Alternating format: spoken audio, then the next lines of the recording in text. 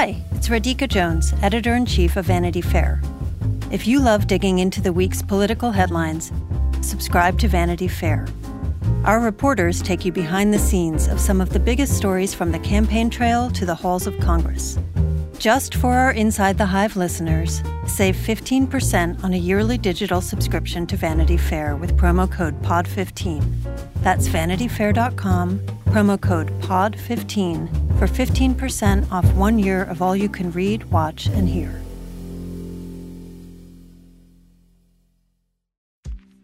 AI is making waves in every field it touches. President Biden is now on TikTok, and the election draws closer each day. With so much going on in the world, it is hard to keep up with it all, let me tell you. Hi, I'm Kai Risdal, the co-host of Make Me Smart. It's a podcast from Marketplace. And every weekday, Kimberly Adams and I break down the latest in business and the economy with short daily episodes to make it easy for you to stay in the know. Listen to Make Me Smart wherever you get your podcasts.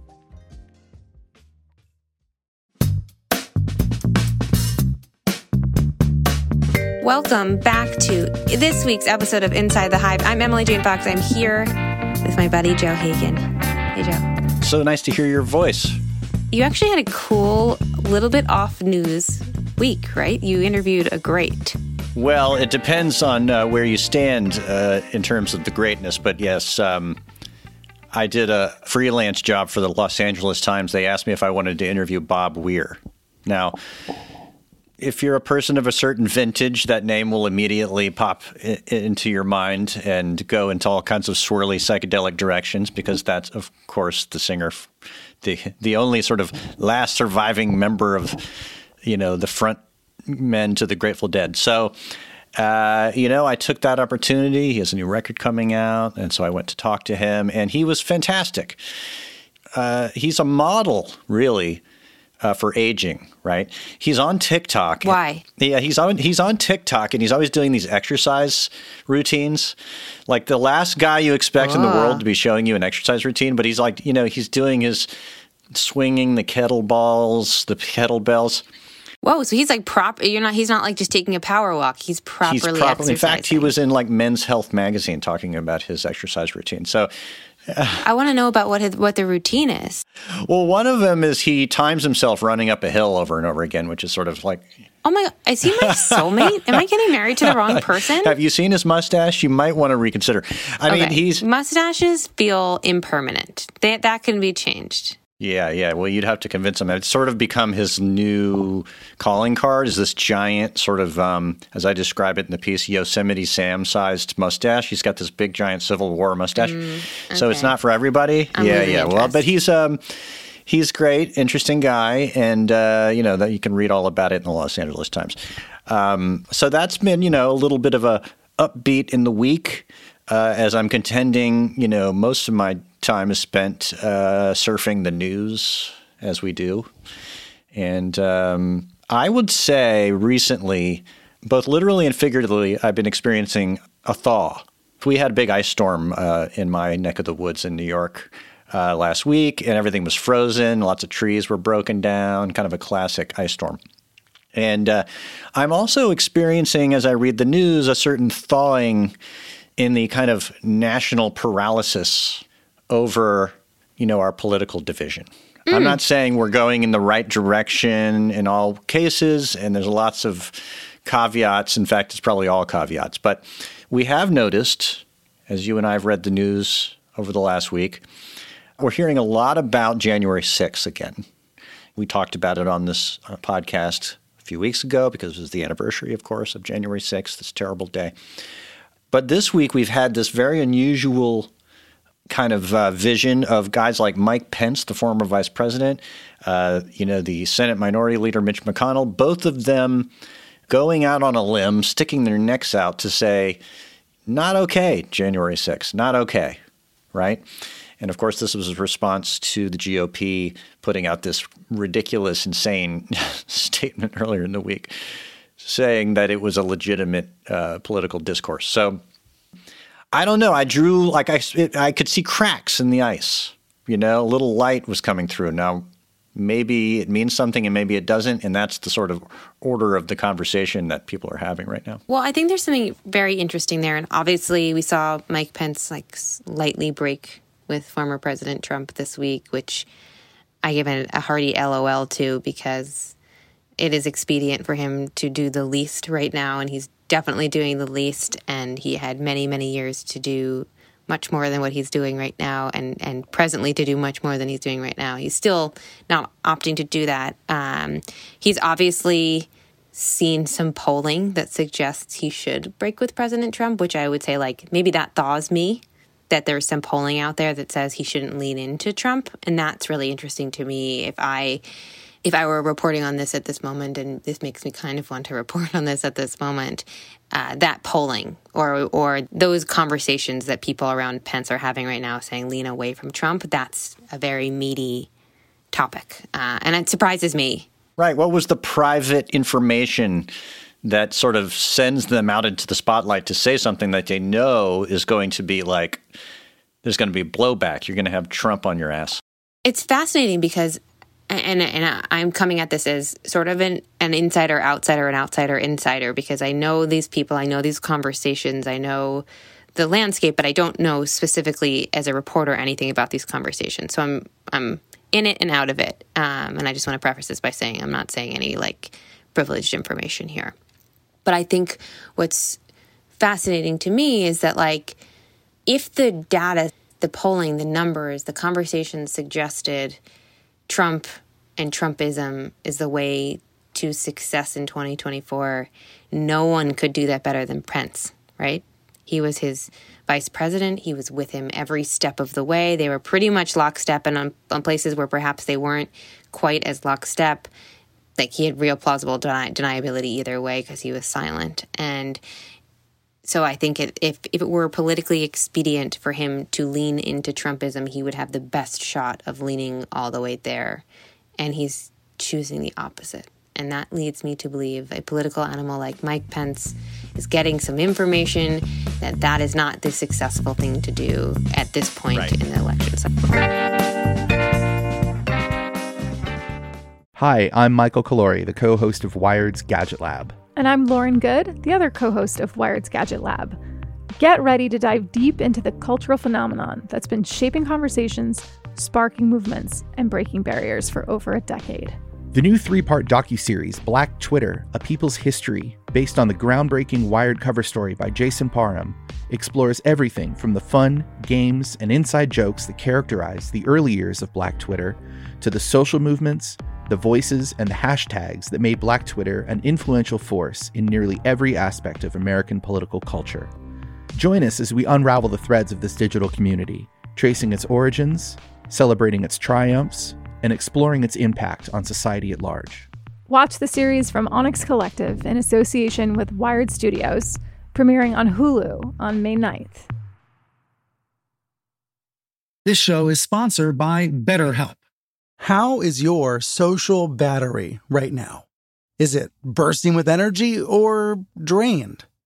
How do you recharge it? Have you ever reflected on those questions? Therapy can give you the self-awareness to build a social life that doesn't drain your battery.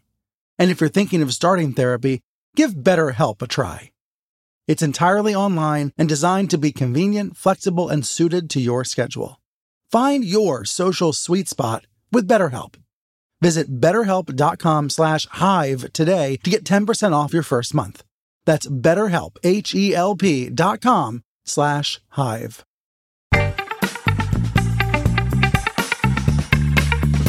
But also, it would be hard for him to lean into it since Trumpism, by virtue of January 6th, turned into a, hang Mike Pence, right? He's the betrayer of Trumpism. And he's never really come out and, pushed back too hard until now. And we also see Mitch McConnell doing the same, right? He's come out and say, no, this was not legitimate political discourse. This was a violent insurrection, right? So suddenly you have got these two hugely prominent but also institutional GOP guys pushing back against the Ronna McDaniels sort of version of the GOP, which is the Trump GOP. And they're saying, no, right? We're not going to own this we're not going to take it that far. We're not going to try to own January 6th as some sort of political positive to like rally the base or whatever. And it did make me think, to your polling thing, that they're thinking about the midterms. They're thinking about what the GOP wants to stand for when it goes out there and asks for votes from like suburban people. They're thinking there's going to be, as we've talked about on this podcast also, that January 6th Commission will be spitting out a report later this year, early in the fall, a couple of months before the midterms. Here they've got inflation at an all-time historic high, which is the biggest hammer in the world to hammer the Democrats on. But the Democrats may have, hey, the guy you built your entire party around, Donald Trump, we've now can look at the writing on the wall, and he's exactly what it looked like, a criminal, right? And all these people who are building their, political identities around him are suddenly going to be holding the bag of just crime. So anyway, I'm just thinking about, obviously I don't think Pence and Mitch McConnell are had some kind of glowing, warm change of heart about democracy, because certainly they didn't. But that's my read on it. I think you're right. And I think maybe what this says, and I'll evolve my thinking, 4 minutes after I said it, maybe what this says is that they're not getting information that Trumpism isn't going to do well in 24 or 22 even. But maybe you can still be a Trump Republican and disagree with what happened on January 6th. Maybe Trumpism has degrees, right? There are obviously supporters of former President Trump who were not only at the Capitol, but also supported it from home or supported it after the fact, or don't think the election is legitimate, but they believe in all the other things that he talked about. And maybe there's a way for someone like a Mike Pence to say what happened on January 6th is wrong because no one really cares about it. And I'm still in the Trump camp or believe in the Trump ideology, but I'm not going to go out there and support January 6th, and that either doesn't matter to people or they agree. Right. I think that's to me, and you bringing up inflation is exactly right. Last week I sat down with Representative Ro Khanna, and I'm writing something about him. I wrote something about him. It'll come out in a few weeks, and I think he's super smart. And he just came out with a book called Dignity in a Digital Age. It's out. You guys should read it. It's super interesting. I feel like everyone who listens to this podcast would find something interesting in it. But he's a rising star in the Democratic Party. He's a very interesting guy because he's definitely progressive. Was very nice about President Biden and what he's doing, but he also ran Bernie Sanders' campaign, and he represents a district in Silicon Valley that has Apple and Intel and lots of tech billionaires, but he's also calling for regulating them. So he's a very interesting guy who I think has beliefs that don't always fall into one bucket or one kind of party line. And his whole point, the thesis of the book, is that you have to have a story around the economy. And he has a specific story around the economy that he's trying to push. But I think maybe someone like Mike Pence is saying, hey, the numbers are saying Trump's message about the economy works. It appeals to people, even though it is a very doomsday view of the economy. It's a dystopian, negative view of the economy. It's still a story about the economy. Democrats have not been able to come up with a story around the economy, even though the economy is excellent. And I think that maybe that's what they're banking on, is we can do the right thing in this one specific area around January 6th, and it won't matter because we have a very good, captivating message about the economy, which is an issue on which people actually vote. Yes.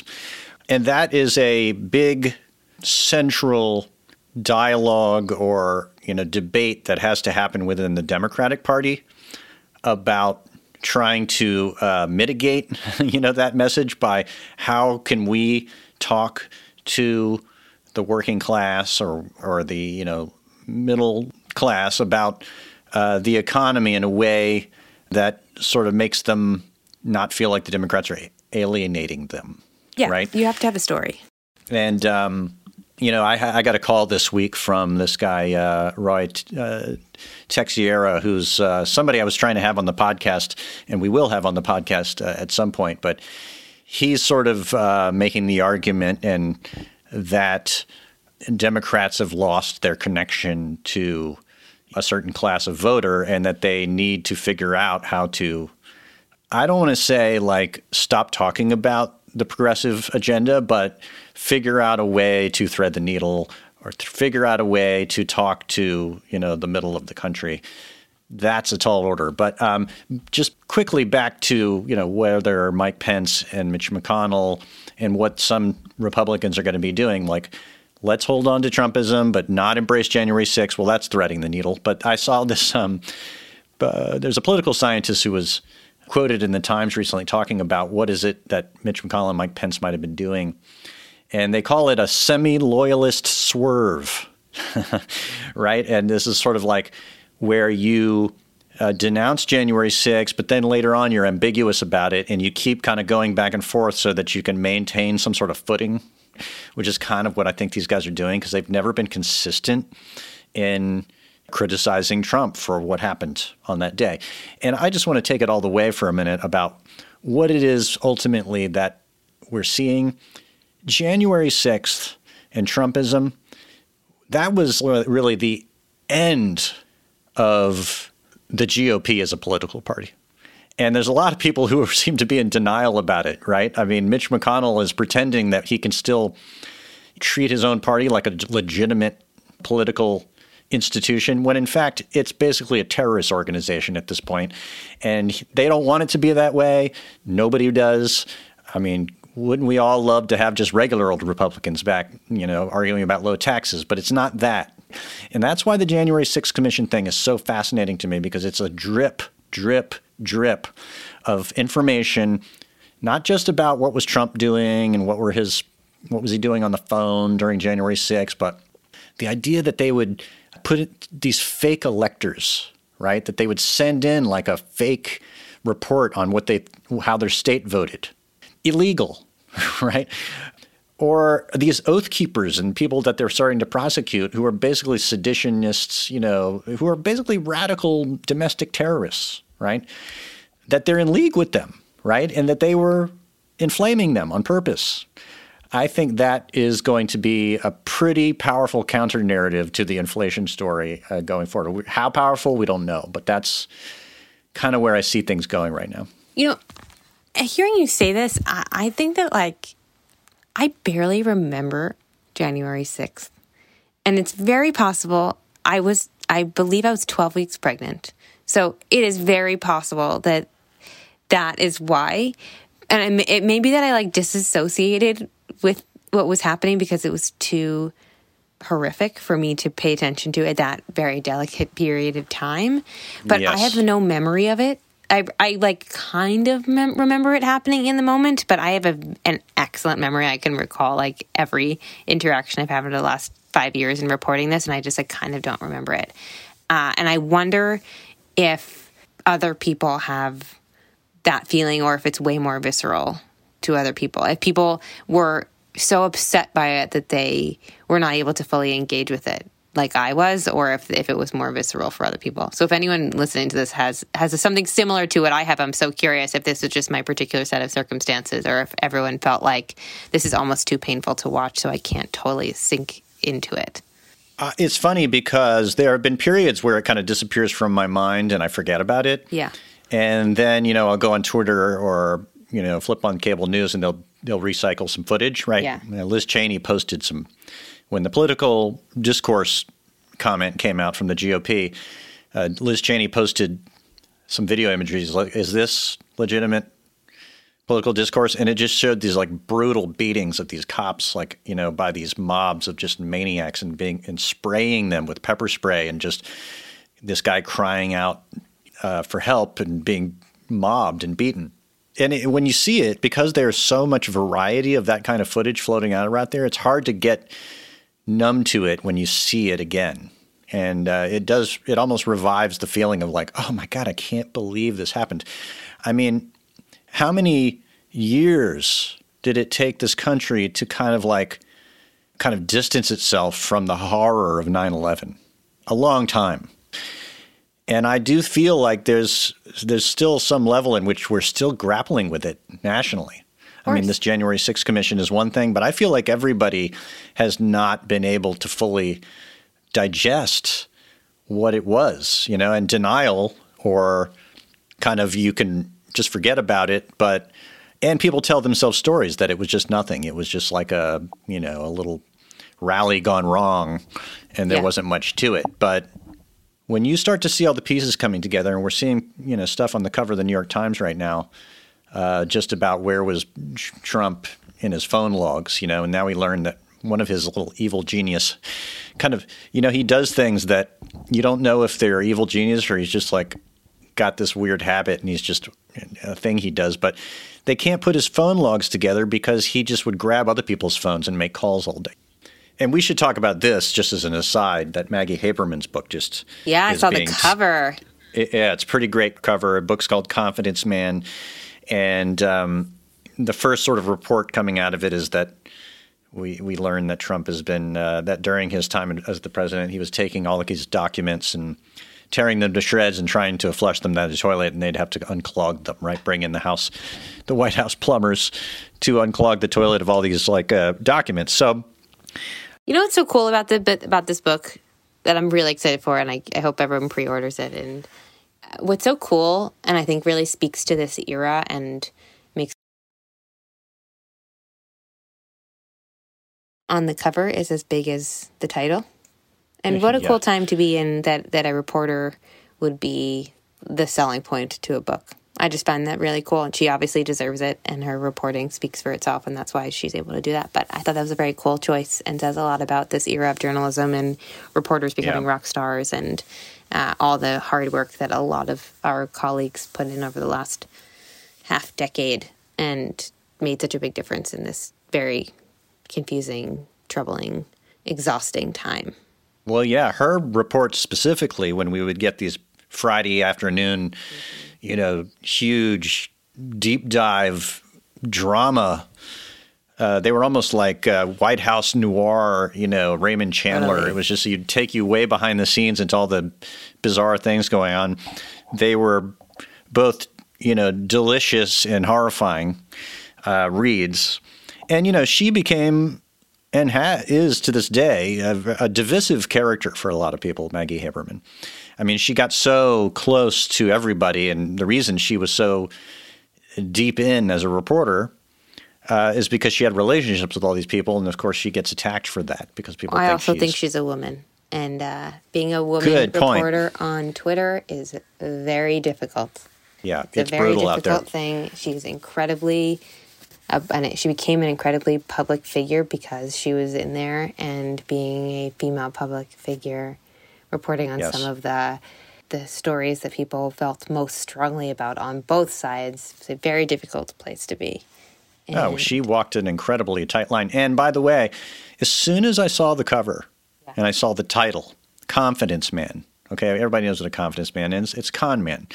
And when for the last many years, as she was the top reporter on the White House beat in the country, she took all that heat, like you said, for being a woman, for, people thought she wasn't being strenuously partisan enough in the way that she presented information, or she showed skepticism towards what Democrats might be saying. And of course, she caught all kinds of heat. But at the end of the day, my question about this Maggie Haberman book was this.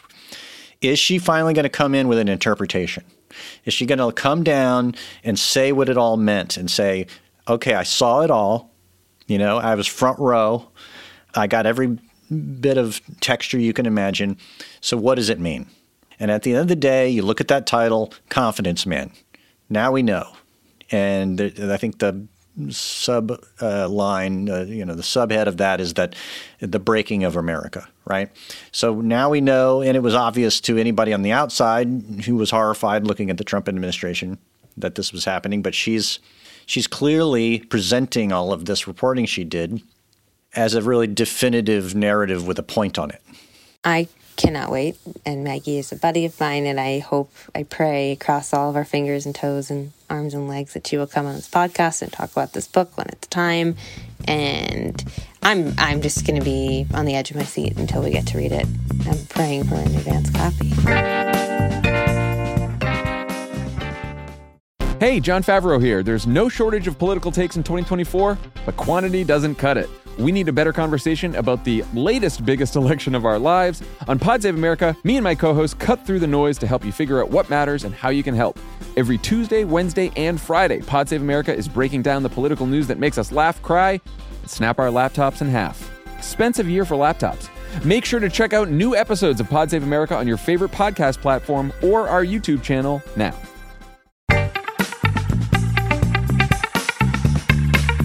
Hey, you know what else is hotly anticipated or hotly debated while we're on this topic? Several states, including 2 states that you and I live in, are lifting their indoor mask mandate.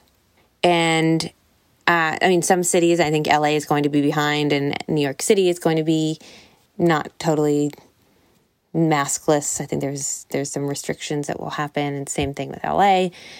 And I'm so interested in this. I really feel like over the last 2 weeks, you've really started to hear a narrative turn, particularly around kids in schools. We saw 2 politicians here in California. We saw Governor Newsom and Mayor Garcetti without masks posing at the NFC Championship game, and caught a ton of heat that they were able to take their masks off and make choices for themselves while kids in school are required to wear masks. I know that debate is happening all over the country, and it's fascinating to me. I think it's fascinating because as much as we were talking about the economy being such a deciding factor in the midterms, I really feel like school is going to be another one. And I think Democrats used to be the party of good schooling and education and teachers and making sure kids were taken care of and looked after. And I feel like they are on the verge of losing that with COVID restrictions. And rightly or wrongly, I think that they have not found a message on it that is resonating with moms. And so much of the Democrat success over the last 2 election cycle has been in speaking to moms and particularly speaking to them, saying you cannot vote for someone like President Trump. I do not think that they have had a message to say to them about COVID and about their kids in schools. And what is happening is you have Democrats messaging around Republicans messaging around all these kinds of culture issues around school. You have critical race theory. You have what DeSantis is doing in Florida with the anti-gay speech in schools that's putting teachers in a terrible position and giving parents the ability to take legal action against any teacher who says something that is what they deem as inappropriate, even though it is completely ill-defined or underdefined in what DeSantis is talking about. But I think Democrats are on the verge of not becoming the party that is leading in education, and I think that's a very dangerous place to be. And I think maybe it starts with masks. Yeah. And what you mean by that is that parents, they don't want the masks on the children anymore? And I mean, it really, obviously, it's such a personal decision. But the conversations I am starting to hear, and it goes on both sides, is that parents are wondering, is it doing more harm than good at this point when most children are vaccinated or required to be vaccinated to be in school?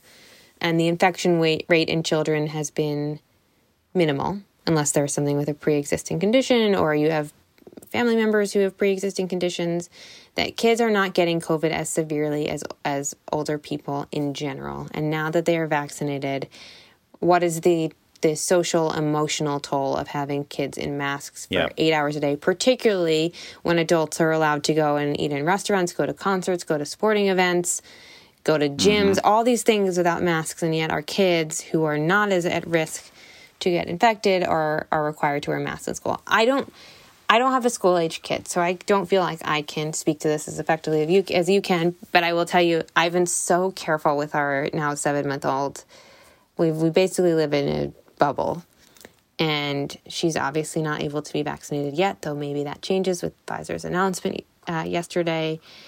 A 7-month-old's immune system is not what a 7-year-old's immune system is. We've been so careful. But she's now awake to the world. And I took her to the doctor to get a flu shot booster yesterday. And I think it was the first time that she's seen me in a mask that she realized that something was covering her mom's face. Wow. And she was like so mad about it. She was like, what is, she obviously can't talk, but like, she kept being like, what is happening here? Yeah, why are you doing that? What are you doing? Like, she was like genuinely angry about me wearing a mask. And I can't imagine what that would feel like if that were my daughter for 2 years. And if she was limited in her connection with me for the 15 minutes we went to the doctor, what would I feel? And I don't know the answer because I have not felt this, but what would I feel if that were her reaction with everybody in the world every day? Yeah. So I ask you, who has 3 children who are older and vaccinated and in school, how you feel about this. Okay, well, I don't want to cause a lot of controversy here, but I will anyway. Do it. I'm done with the masks. Okay. I'm over it. I think this is a good decision. Okay. You know, I mean, vaccines work. Yes. They may not prevent you from getting it, but they probably prevent you from dying. Yes. The message has been out there for months and months and months. Get vaccinated. Get a booster. Yeah. If you want to live, then do it. Yeah. Okay?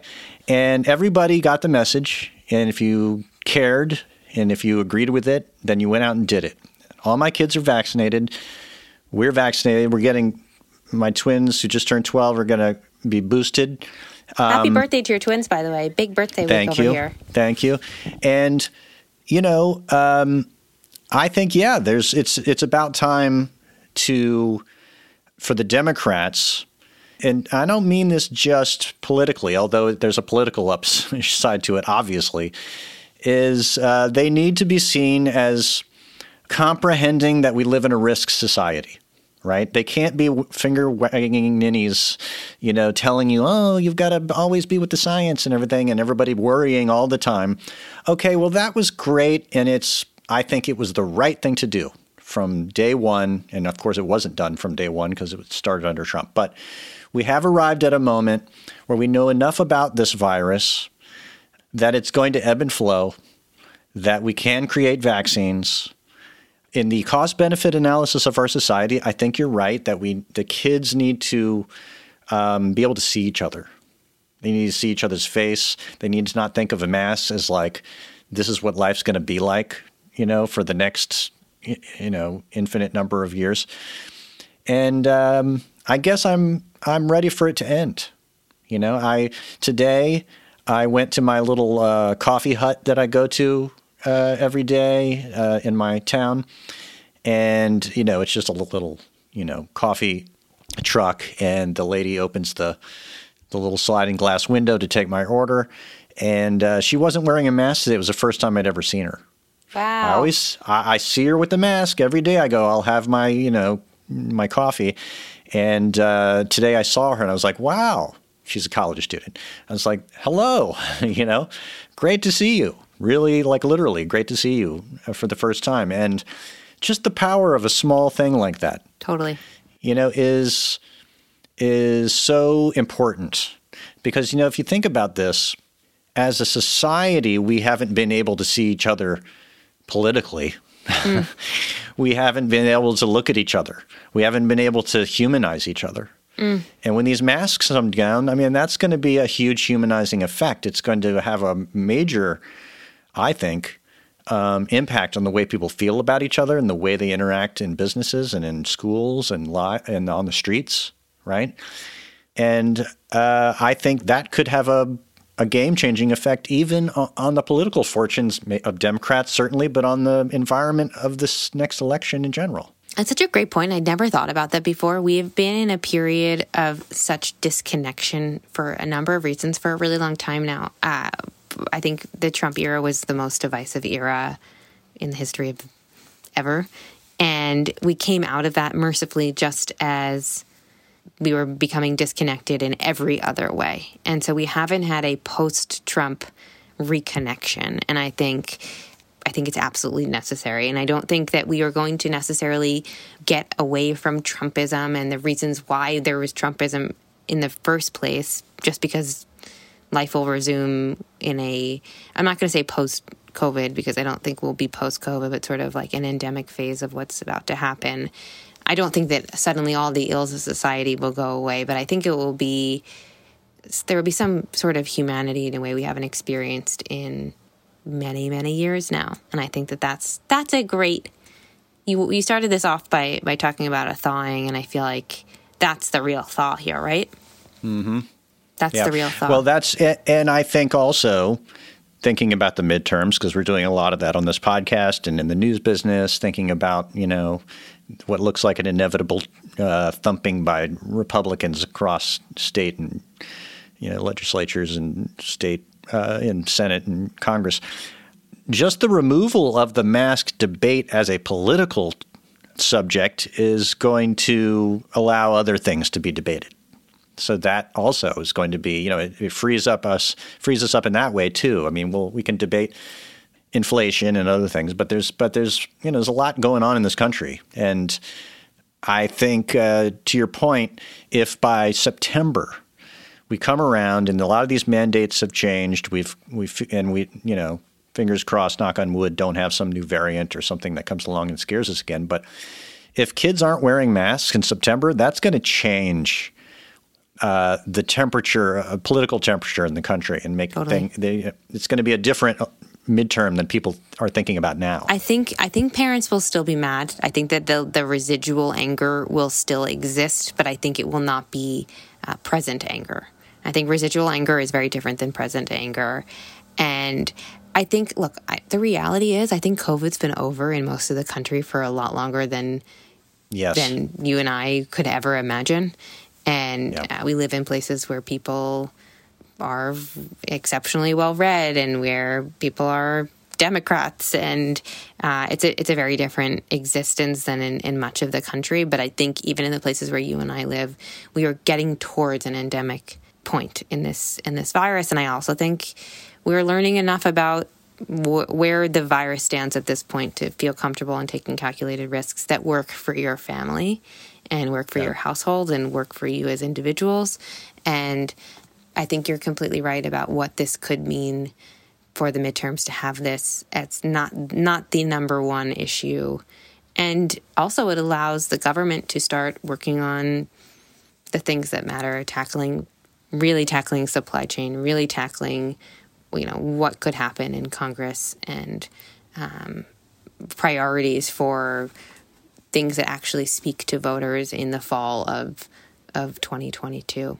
It's fascinating. Yeah. And I know that these are things that you and I will keep talking about here. You have some very exciting conversations coming up the next week or two, Joe. I'm really excited. And for anyone who needs a little bit of a palate cleanser, that Bob Weir interview, I cannot wait to go read it. And all I want to do is go watch his TikTok.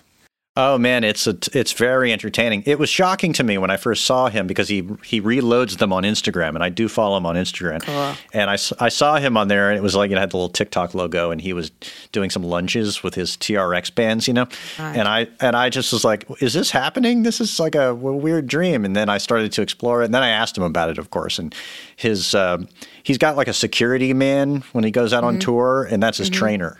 And so he's also his trainer. And really feel like and by the way, there's something wrong here. In terms of the thawing and the opening up of the world, let me just mention this as an aside because it's kind of a nice thing. He's got a record coming out. He's got a group called the Wolf Brothers and the Wolf Bros. And the bass player is Don Was, who was on this podcast a few weeks ago. And the record they're coming out is a recording of the first show they did last August when they came out of the first wave of the pandemic and they could play live again. And so they're going back on tour this March. And so a great barometer of like where we are in terms of our ability to go out and enjoy each other's company again is live music, right? And so for the Grateful Dead's or Grateful Dead adjacent groups going around in the world is a good sign, right? And I agree. I will say this, two last things, and I'll just throw out some like good news and to think about on that point. I saw a great artist the other day live in an actual club with people in it. And it was Kate Laban is her name. And she's an amazing sort of indie, singer, songwriter. But and you could look her up. She is Welsh and she named herself after Simon Laban of Duran Duran. That's why. And she's an interesting, odd, quirky person. But just to be in a club, right, with lots of people rocking out. There was a bar, beer was going back and forth across the bar. You cannot believe what a refreshing thing this was. It sounds like heaven. I'm just sitting there, and when they were handing me the beer and I was getting water for my wife, and I just was pulling them across the bar, I was like, oh God, yes, thank you. This is what I've been missing, is just being in the world, you know? And, of course, we had some gallows humor. It's like, oh, is this a super spreader event? We're going to get COVID. But everybody's wearing masks, and you're doing the best you can. And at some point, you're saying to yourself, well, fuck it. You know what I mean? This is what I need. I need to live. I need to be alive. So there's a calculated life matrix that you have to run yourself through and say, is this a time where I could potentially risk getting sick? Am I going to expose people who can't take that risk right now? And is this worth, am I going to get home and I'm going to potentially be inside for 10 days? Is that worth that for me? And you just have to ask yourself those questions.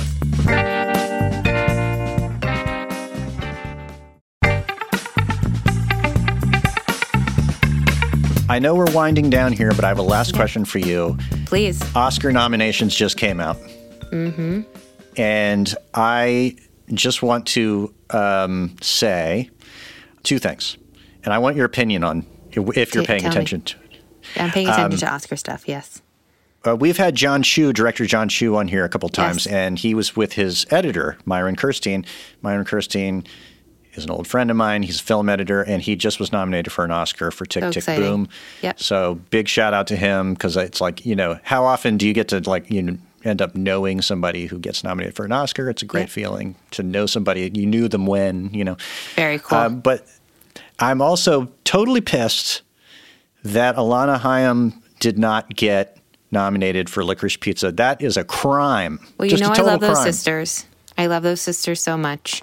And me too. It's super fun to see her. And that movie is so good. Well, I love The Valley. I have to say, I didn't make it through the whole movie, but that has nothing to do with the movie. It has everything to do with me. And I find it really hard to watch movies at home. I really miss going to the movie theater. I cannot pay attention to movies at our house.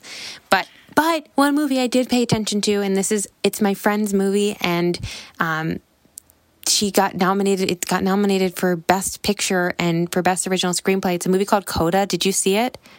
I did not. Oh my God, Joe, hang up with me. Tell me to watch it. Go watch it. It is, even talking about it, I well up with tears. I mean, just go watch it. I'm not even gonna sell it. It sells itself. It is the movie with the most heart. Lee had seen it before I saw it, because Sean Heder, who is the writer and director of it, is his partner on his show Little America. They write it together. So he had seen a very early version of it, and we both watched it, and we just looked at each other, and at the end of the movie, and we were sobbing. Like, both of us just in total puddle of tears. It's incredible. It is a phenomenal, phenomenal movie. Go watch it. So that got nominated, and I'm so excited. And then my friend Phil Lord got nominated for another Oscar, and he's a listener of the podcast. So congrats. We're so excited for you.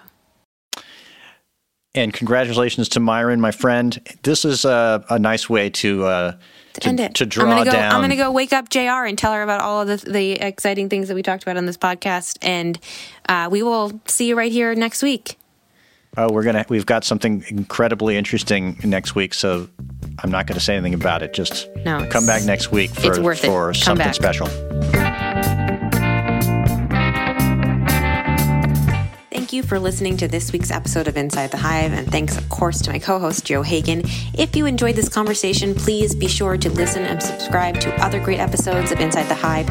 You can find those on Apple Podcasts, radio.com, or anywhere you get your podcasts. And don't forget to leave a nice review. Thanks to the folks at Cadence 13 for their production work, and, of course, our wonderful producer, Brett Bukes. And thanks, of course, to our sponsors. Please support them any way you support this podcast. We will see you right here next week.